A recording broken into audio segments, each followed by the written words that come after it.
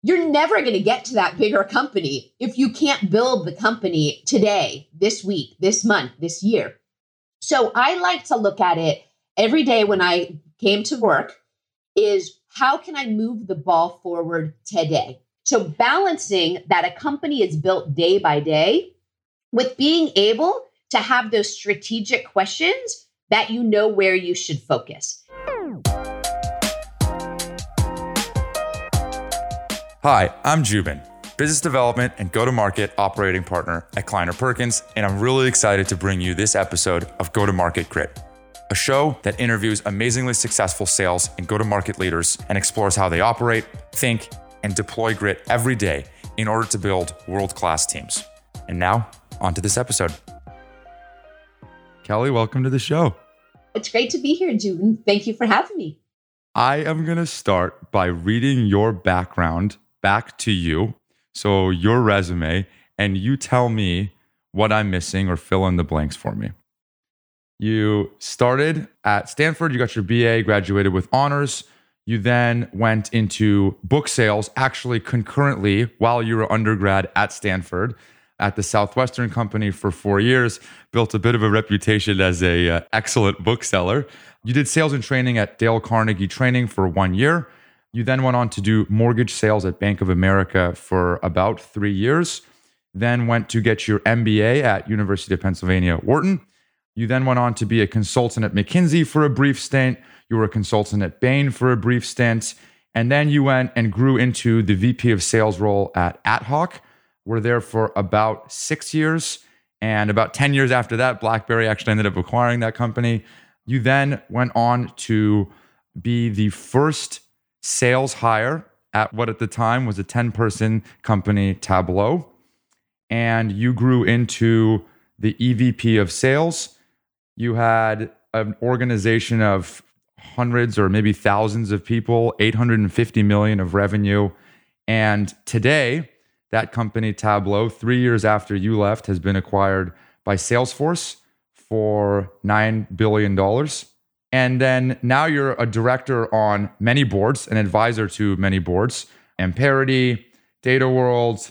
You are a professor of go-to-market at the University of Washington. And when I was doing my research, I was very excited to see that. You're a board director for Lucid, board advisor for Hyperproof, and lastly, a board director for Fastly. And it's been just over 2 years since you've been doing that. I will pause there. The only thing that was different is Tableau was actually acquired for over $15 billion, but the rest of that was okay. Yeah, just $6 billion off. That is a hell of a background. And I'll tell you, you're as close to sales celebrity as sales celebrity could get. And so I have heard you on... I think you might have a very small bar for how you identify celebrities. I have heard you on different shows and podcasts, and I'm going to try and do things a little bit differently, not try and ask the same questions that others have asked. I think your story is incredible. I want to start by reading... Obviously, we're going to spend some time on Tableau and your experience there because I think it shaped a big part of your professional career and resume. I want to start by going through your bio of Tableau and your role there. As EVP of sales, and I know you wouldn't do this, so I'm going to do this on your behalf. As EVP of sales, Kelly led Tableau's worldwide sales and field operations team. She joined Tableau as the company's first salesperson 1 month prior to the launch of V1.0 in 2005. And Kelly helped build Tableau into a multi-billion-dollar company as a key member of the executive team.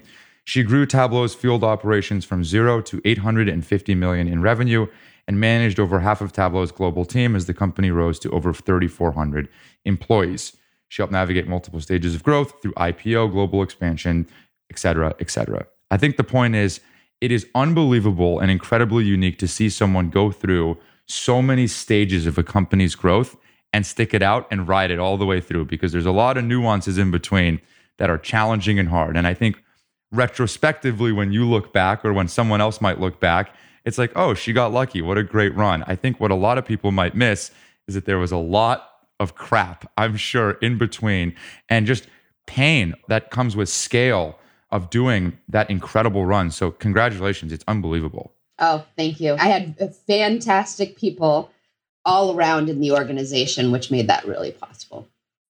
Did you think at any point Salesforce would be a good potential acquirer for Tableau? Well, I think when you're in the midst of building the business, what you really want to be doing is focusing on building the best sustainable independent business. That's kind of what we were thinking, is that we had our mission to help people see and understand data. And what we wanted to do is help as many people as possible be able to answer their own questions and empower them to get their own answers. And so many companies are always thinking about the exit. What's it going to be like to have an IPO? What about this acquisition? How do you get to the next level? And what we were really thinking about is just how could we help the greatest number of people possible? So I wouldn't say that we were thinking about who was a potential acquisition target, though if you are to look at who is helping individuals and companies to make sense of their data, who have values and who is very missionary focused, both in terms of the mission of what the company is doing, as well as the values, there is a lot of alignment and synergies there. Let's go back to you were at Stanford. I'd love if you could share the story of how you ended up at Tableau. Oh, okay. Well, that's a ways between back in college and then going up. But when I was at Stanford, I had heard about this crazy job that was selling educational books door to door. And college students ran their own business in the summer. If they did well, they could come back and be managers. And this was super intriguing. Actually, my cousin had done it, and that's how I had heard about it. There had been no teams at Stanford. There were thousands of college students that did this all around the world. The company had been around since 1868. And I had heard that you moved cross country, you started your own business, you went door to door. It built a lot of grit, huge amount of character building, but you basically were entrepreneurial, ran your own business. People made a fair amount of money. And I thought, oh, I can do that. I can go do something. I knew I wanted to do something entrepreneurial in my career. And so that's what I did. And I think that experience of selling for my 4 summers while in college and then right after I graduated, books door to door, where I was working over 80 hours a week. I was carrying this huge 25-pound book bag door to door, talk about developing grit. I mean, that was really what we're doing. People were slamming doors in your face. You had to figure out how to get yourself up, continue going to the next door. But I think the main thing that taught me is over the course of those 4 summers, I spoke with over 12,000 families in their home. And you see all kinds of things in families' homes, but talking about education and the importance of education. And what I found from that is I really loved helping people. And I loved having a positive impact on these families and the kids and their education. And I really enjoyed hearing everyone's unique stories. And so that, I think, is my first, I knew that I was destined to go into sales. So I think I have to talk about that. Although I did sales for my entire life, I was always the one selling cookies and candy bars. And I sold shoes when I was in high school. But Southwestern was that idea of, hey, I want to do something entrepreneurial. I want to be able to be instrumental in building a business. And I really love sales. That started when I was selling books. So then I thought, okay, well, I really enjoyed helping others, not only on the sales side, but doing that development of people, which got me to Dale Carnegie training. And as I kind of went through, after business school, I felt like if I wanted to do something entrepreneurial, I had to understand more about the strategy side. So that was my venture into strategic management consulting. And then Ad Hoc kind of helped me first with doing the startup. The real story of how I got to Tableau, I think it's important to know I wanted to have an impact. I wanted to work for a company that was making a difference, doing something disruptive. I knew I wanted to do sales. I also knew I wanted to do it with a group of people who I super admired and I could learn from the people standpoint. And that's really what led me to Tableau. The funny part about Tableau is it all actually circled back to selling books, because that was through a Stanford connection of people that I had known. And people had said, hey, when a company's ready to go hire their first salesperson, you should go back and talk to Kelly. She's had a crazy job selling books door to door. And so that's how I knew Tom Walker, because he was our CFO and his wife and I had gone to school together. And I had met Christian Chabot, who was Tableau's CEO, through that whole network. Incredible story. Something that you said that I thought was interesting is that you always knew that you were born to be in sales and that was your calling. But you still ended up going to business school. Mm-hmm. And one of the things that I find interesting is that it's in you. You know that this is going to be something that you do for a very long time, but you still thought business school was the right move for you at that point.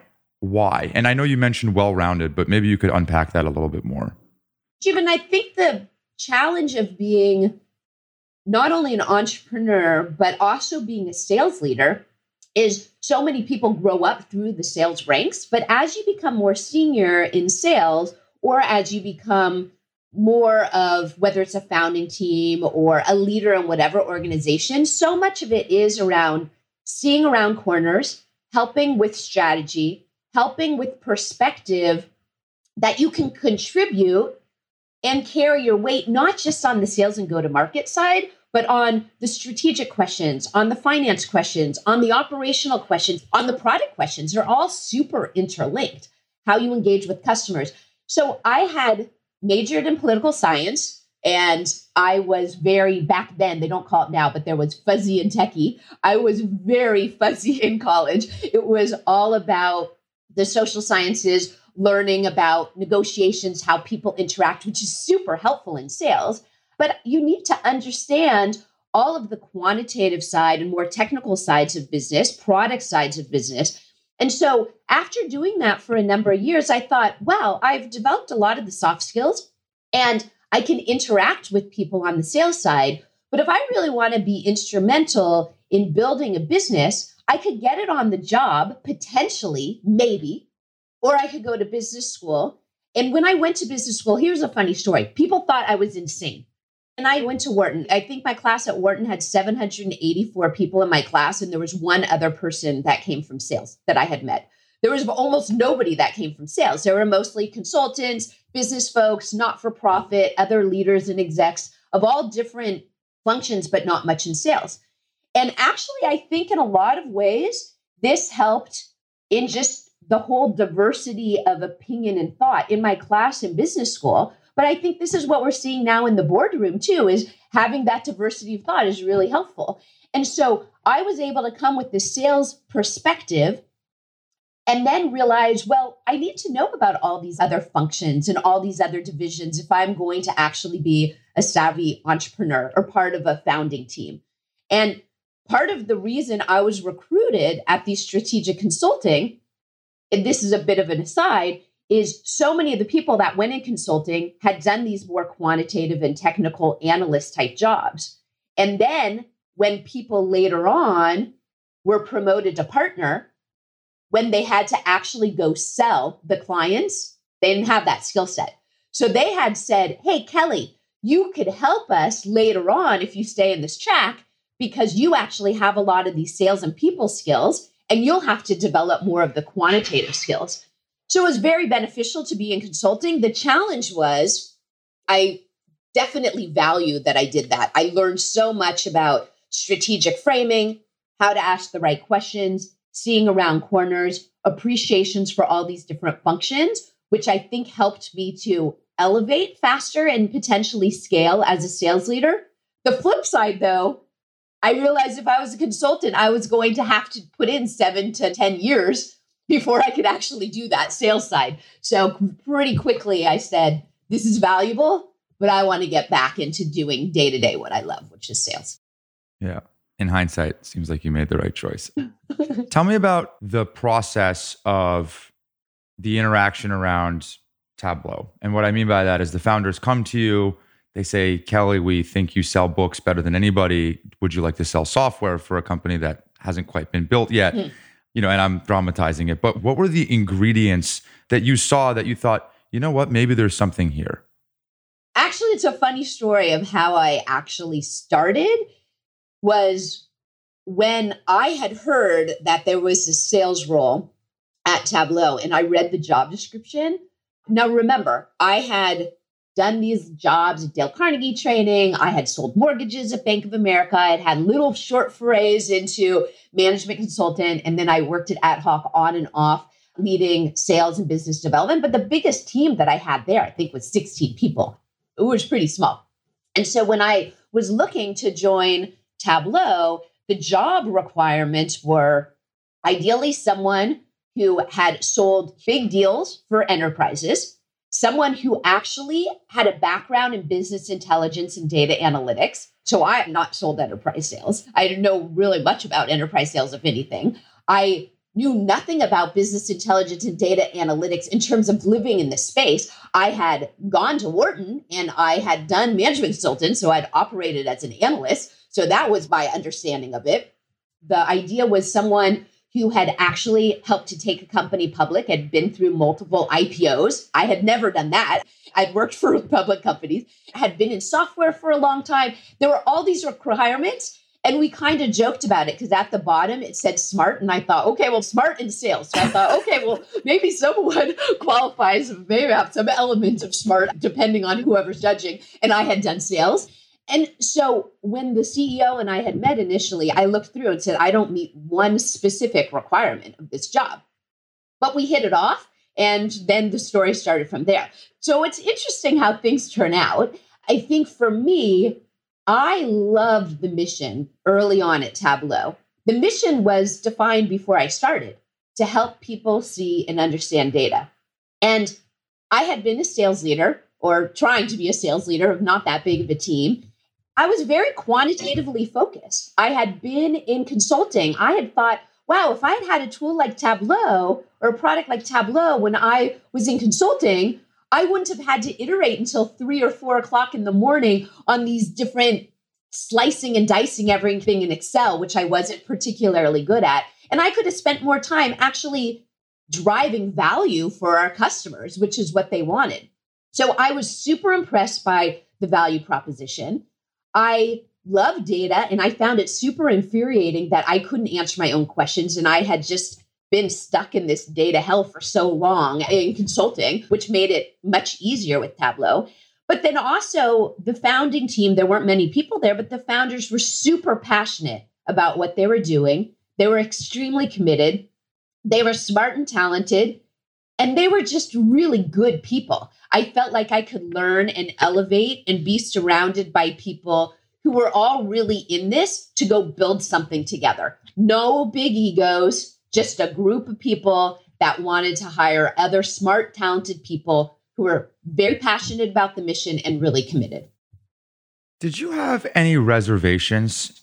Some of the typical reservations of joining a small company like that, or that XYZ big company is already doing it, or the risk profile is too high. Were there any reservations or any things that obviously now in hindsight seem like a smaller risk than they really were at the time?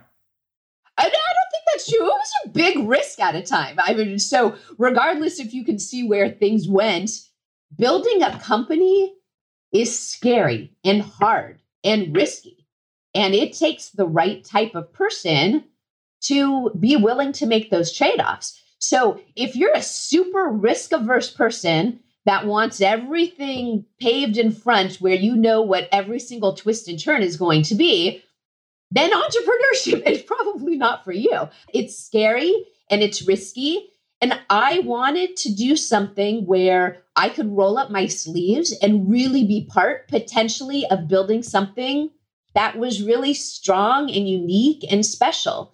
And even if it hadn't worked well, and even if it hadn't gone the path of where we went, I feel like taking those big risks is where you learn the most. And if you take really small bite-sized steps, you might get there on the path, but you risk big and you get big payoffs. And I wasn't even thinking about it for a big payoff financially. I wasn't even thinking about that. For me, it was, I've always looked at things in my career progression about having a growth mindset and where can I actually learn and grow the most. And by being involved in a small company where I was the first salesperson, then I was driving sales at a company where I was very passionate about what we were doing with a team of super smart, compassionate, inspirational other people. We all were learning from each other and we were all doing things together and we were making mistakes every single day, but we were learning from that and continuing to build and grow. So yes, massive, massive risks. And anyone that works at a startup knows you don't know what the outcome is going to be. And you just have to put your head down and go. Yeah, I always say that it takes a special kind of risky person to not only go to a startup, but to be in sales at a startup because you're as variable can get. In the early days, as the first AE at the time, how did you measure yourself? Did you create metrics for yourself? Did they give you metrics? Because it's just you're pulling in things out of thin air, if you come 1 month before the product's even released to market yet. So how did you think about measuring yourself? Well, it's interesting because often sales leaders and especially founders ask me this question all the time. As you actually later on have a repeatable, scalable model where you have more data, where it's more clear what do you need to do or what's an average order size or how many calls you need to do a day, it makes it a bit more clear about what your metrics should be. Early days, when you don't have the recipe for success, it's a constant iteration. So I like to talk about it of having these bite-sized chunks of what you can control. So all you can measure is what you can control. You might not know what the outcomes are, but you can know what the inputs are. So early days at Tableau, we were trying to build this land and expand engine. This was before we built the whole enterprise motion in a scalable way. And so it was really just about how many at-bats you could get. How many hits depended on how many at-bats. So we were really looking at velocity. How many people could you reach out to? How many calls could you make? How many conversations? How many meetings could you track? And then starting to track all those things is as you had those meetings, how many were moving into the pipeline. So first was just how many contacts and how many touches were you doing was a very important metric. A second one was how quickly and how effectively were we moving through the stage of the pipe.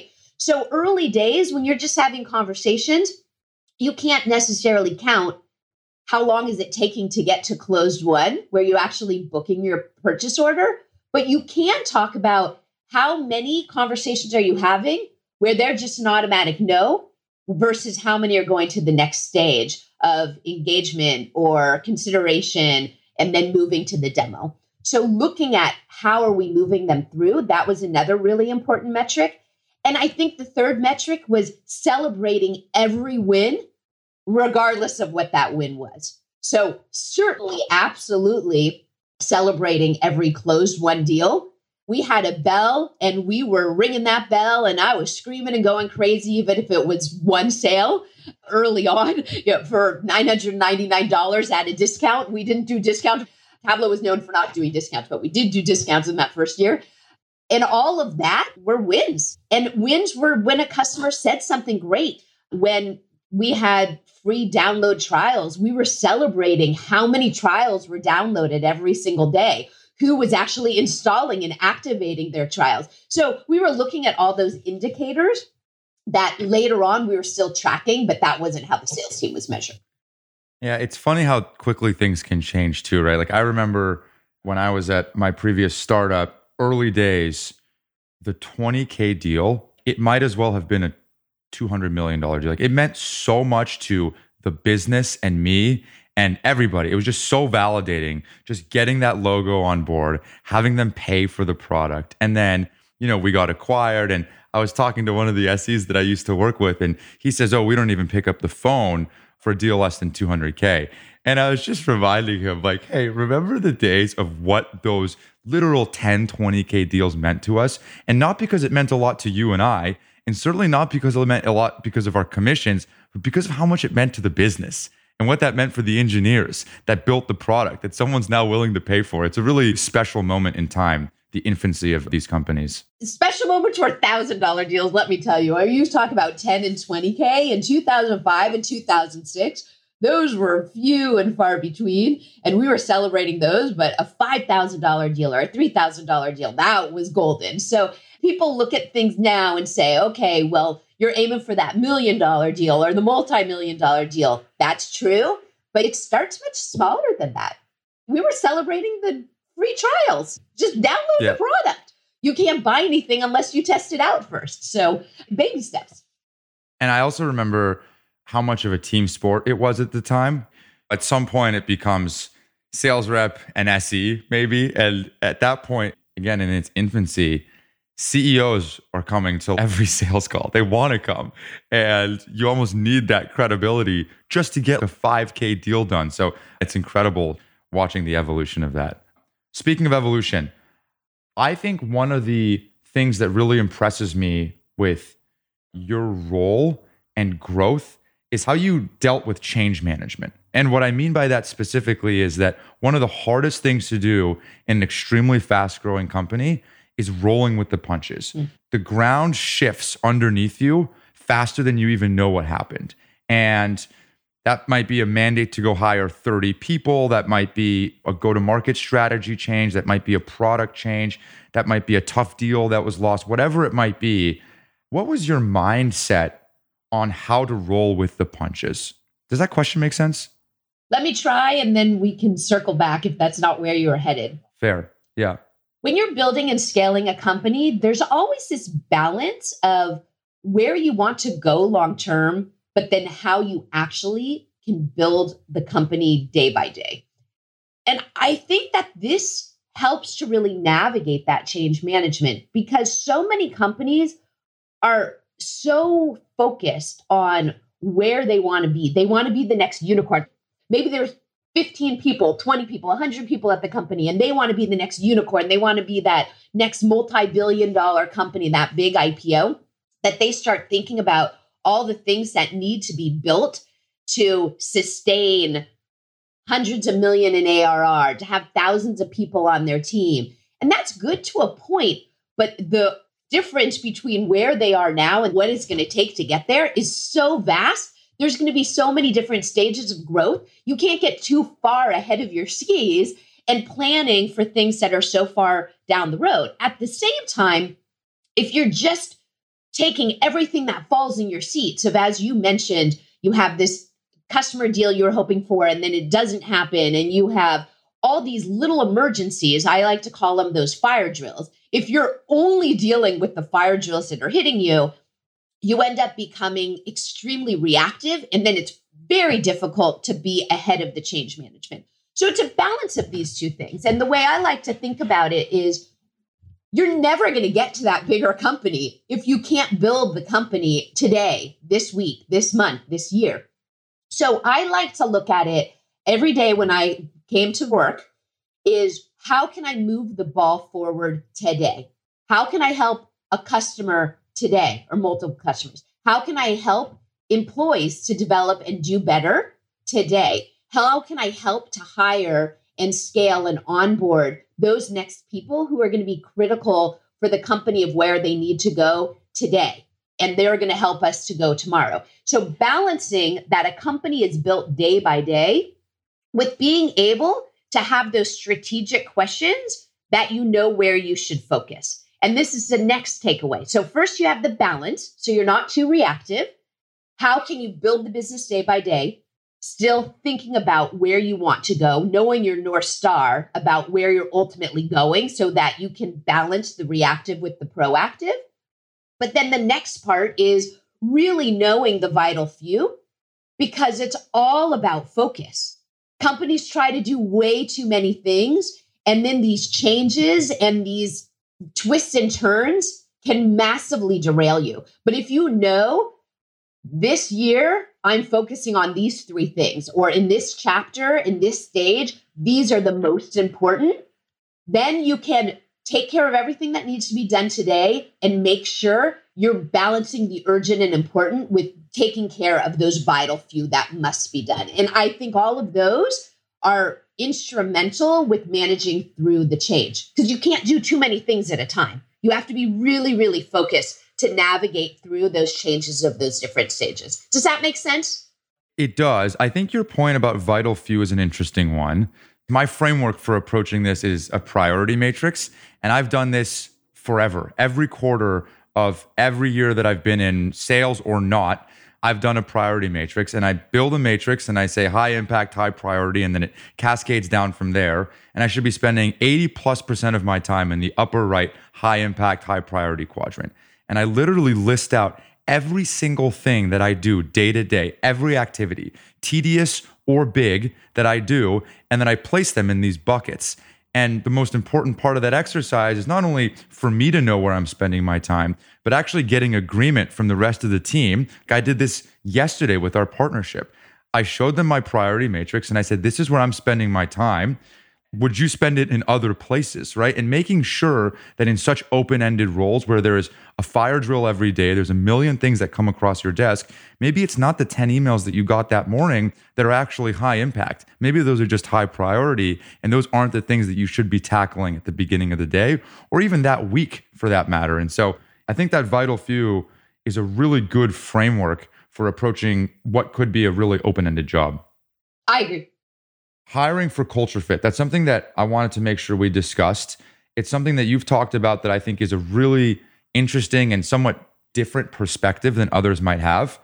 What you say is if someone is a 10 out of 10 on culture, but 8 out of 10 on skill, you much prefer that to a 10 out of 10 on skill and an 8 out of 10 on culture. Could you maybe unpack that? Yeah, there's a lot there. We could take that in multiple different directions. First, though, the key to building great companies and great teams are people. And oftentimes people will ask about what is the trick to have the best product? What's the trick to have the best strategy? You can have all those things, but people are going to make or break the difference in everything that any team or company does. And I truly, truly believe that the foundation of everything is people. And when we talk about people, it's not just people that are super smart and talented and have a great resume. And I used to talk about cultural fit. I think now I've evolved the way I explain that is more cultural additive because the culture is changing and evolving every day. And you want to be able to contribute positively to that culture to help take the company to where that needs to go. And especially now with all the diversity of thought and diversity of opinion, you don't only want someone that is a fit with what is conformed in those opinions now. So I think that is a really good or important piece to note is you want that cultural additive that's going to help build and complement the culture and improve the culture. But when you think about people, for me, if I were to think about the top qualities for a great salesperson or the top qualities for a great sales team member or the top qualities for a good leader, they're all the same. Now, there's different tweaks in terms of the skills that they would have, but in terms of the behavior and personality attributes around willing to work hard, being passionate and being ethical, being respectful, being honest, being good communicators, wanting to hear other people's stories. In sales, being a great storyteller is really important. For many great founders, that is a really important skill too, or someone on the founding team has to do that. And so if you think about what a company's values are, it's less about the culture of what is the personality per se. It's more about those core values of the company, which for Tableau, we're honest, we respect each other, we were on a mission, we built great products, we used those products. And then the list when we delight our customers. So people that were really focused and their behavior traits were very aligned with what our core values were, to me, I would take those every day. If there was a salesperson who had been there, done that, super high ego, wouldn't roll up their sleeves, but had showed that they had done enterprise sales, they weren't going to thrive well in Tableau, where we appreciated hard work, people who were very committed to the mission of helping people see and understand data, people who are super respectful of each other's, those who are honest, who didn't have the dog-eat-dog environment. And if we had someone who was a real driver, who was committed to succeeding, who was a fantastic team player, and they had the skills, but they maybe hadn't been in the job before to do all those things, but they wanted to go there, I would hire that person every day over someone that had all the skills and resume, and they were a jerk. And going back to your comment earlier about soft skills and what you did in school, I think it's really hard to interview for or qualify soft skills. How did you build a process at scale, because you're hiring so many people so quickly, to figure out if they did have the lowest common denominator of traits that you thought were important to be successful within Tableau? Well, I certainly can't take credit for this because we had an incredible recruiting team. We also had phenomenal sales leadership and other people who were managers who were hiring who felt very strongly about this. But many companies do interview predominantly for resume and skills and experience. It is critically important to interview for these behavioral traits and attributes. And there's a whole science around behavioral interviewing and how that is done and the kind of questions that it takes to do that. So we came up with different lists of questions around the behavioral interviewing. We trained everyone that was on the recruiting and interview circuit to know what those questions were and know how to assess for that.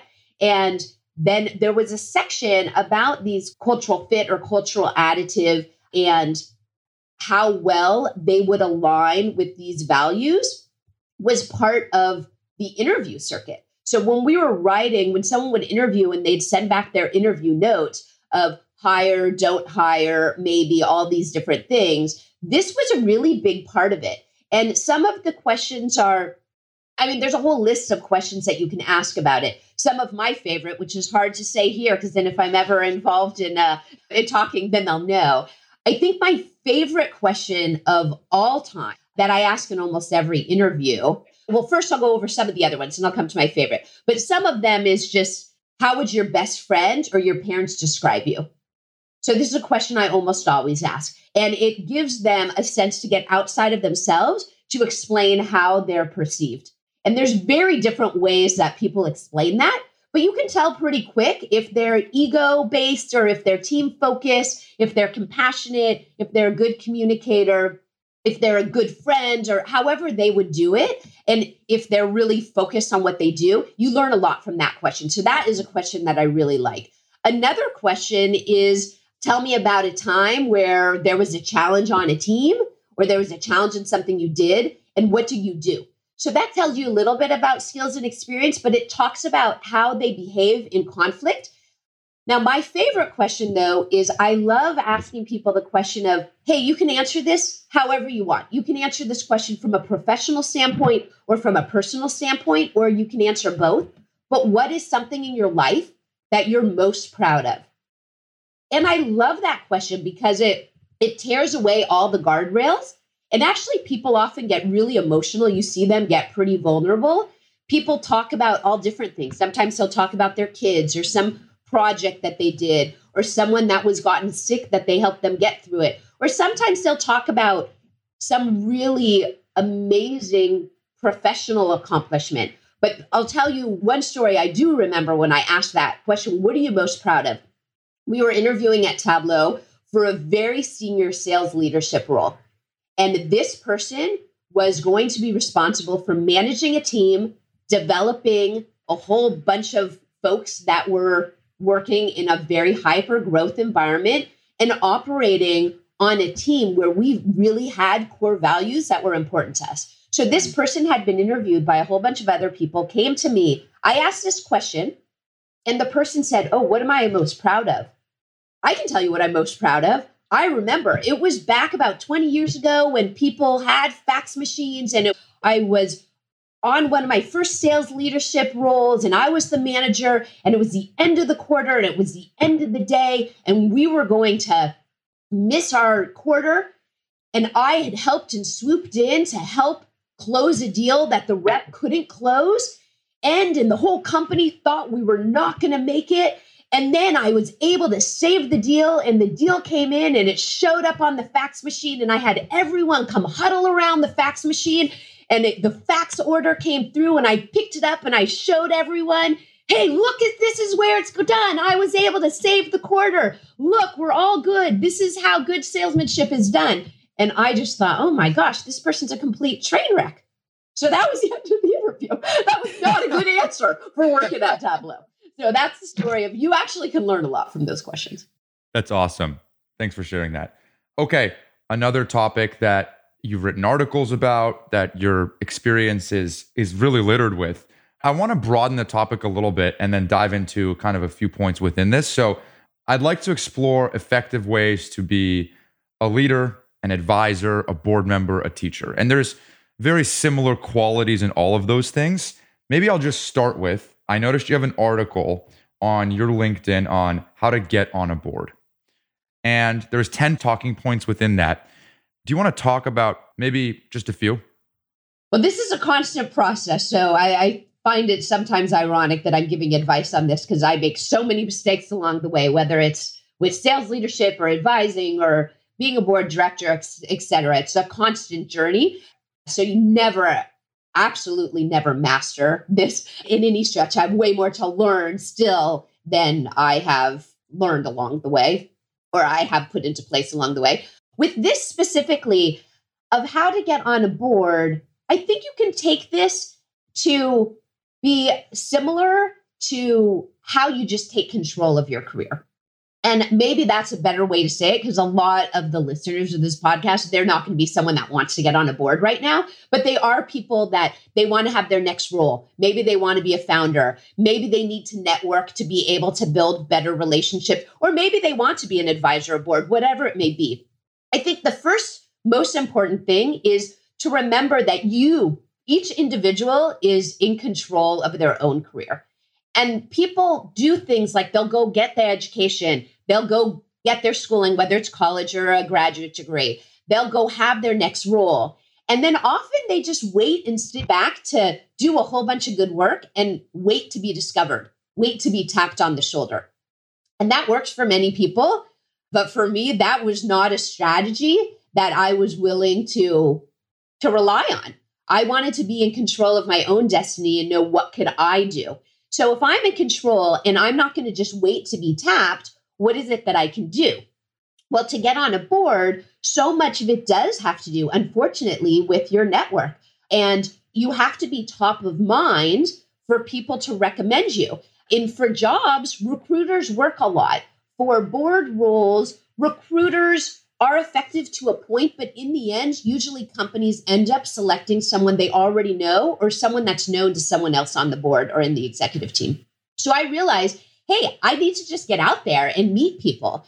And it was very helpful because I could go and help a whole bunch of folks along the way while I was continuing to build my network. So I would reach out to venture capitalists. I would reach out to other sales leaders. I reached out to experienced board directors. I reached out to CEOs to ask what would they be looking for at a board.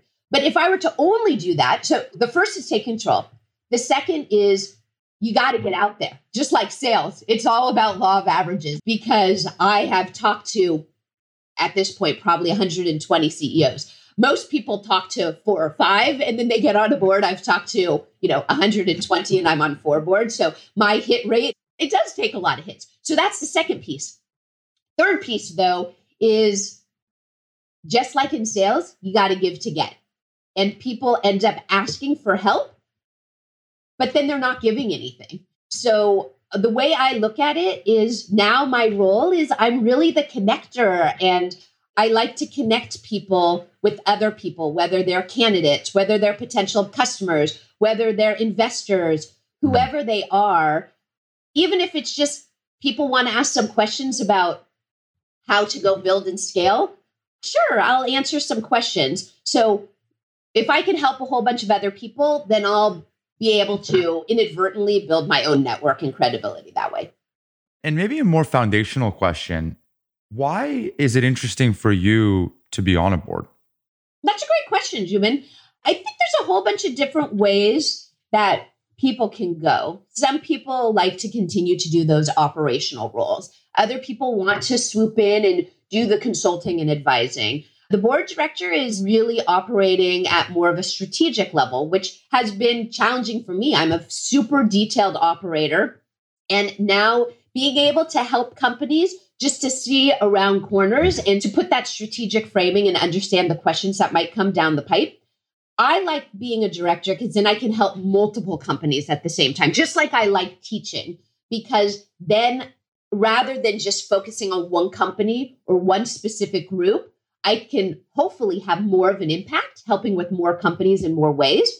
I also think that it's one of those roles where, for me, since I have done sales, I have helped companies, one company in specific, but now other companies scale. I am so passionate about building great teams and being very thoughtful about people. And then I do have this, I went to business school, strategic consulting bent of being able to ask the right questions and see around corners. When I think about those 4 things, unique and appropriate go-to-market, scaling, and scaling bigger, scaling out, scaling geographically, globally, scaling into new product lines, strategy and culture and people, all those things I think allow me to bring a unique, diverse voice to the board. And that also at the same time provides a new challenge for me to do something that I haven't done before. So that's the reason that I've chosen board directorship as one of the things I'm doing in this chapter. Yeah, one of many. I wish I had another hour, but that's a good place for us to wrap it. I'll tell you, one of the other things that you're doing is you're a professor at the Foster School of Business at the University of Washington. I wish I could have taken your class, when I was in school. Oh, you're sweet. I love how people call me professor. It actually touches my heart when I have a student call me a professor, because you can only be a professor if you have a PhD. So I do not have a PhD, but I'm an adjunct faculty, maybe you call adjunct professor. So look, call it what you want, but you're a teacher through and through. You've been teaching your entire career. And so your students are really lucky. Oh, you're sweet. And thank you. I'm lucky. I learned from them. And the industry's lucky that we have an evangelist like you. So thank you. In wrapping, I ask a couple of questions every time. The first, what does the word grit mean to you, and how have you or your teams applied it in the past? Well, grit, I talked about this a bit. I think that grit is how I started my sales career, by carrying a 25-pound bag and going door to door and having doors absolutely slammed in my face. That is the most grit I've ever had in a job. And anyone that does door to door, you go hire those people. As long as they didn't quit, they have huge amount of grit. But I think now of what grit means you have to do the work.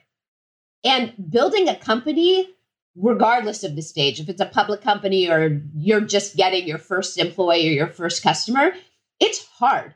And I was one that was willing to put in the hours. I worked 80 to 100 hours a week. Most of my time was at Tableau. I worked that when I was selling books.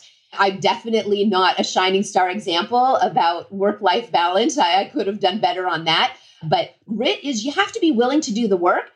And 2, you need to be able to do anything. You're not above anything in the company. Anything that you would ask from any single person on your team, whether it's doing a demo or doing something on the weekend or being able to jump on a support call, you need to be willing to do it. I might not have been the best equipped person to do it, but I certainly was willing to do that. So that hard work is going to carry you really far. That's the essence of grit. If someone wants to get a hold of you, what would be the best way to get a hold of you? I'm out there on all the different social media. I say LinkedIn is the best. So just connect to me, follow me, and let's get started there. Thank you so much for your time, Kelly. Thank you, Jubin. This was really fun. I appreciate you inviting me to be on the show. Of course. Take care. Thank you, folks, for tuning in to learn from our amazing guest and for indulging me as the rambling host. I hope you enjoyed today's show. If you'd like to get in touch or keep up with the pod, please follow me on Twitter @JubinMir or shoot us an email, gtmg@kleinerperkins.com. If you liked what you heard and want to hear more, please support the show by subscribing on Apple Podcasts or whatever platform you use to listen. Thank you, and I will see you next time.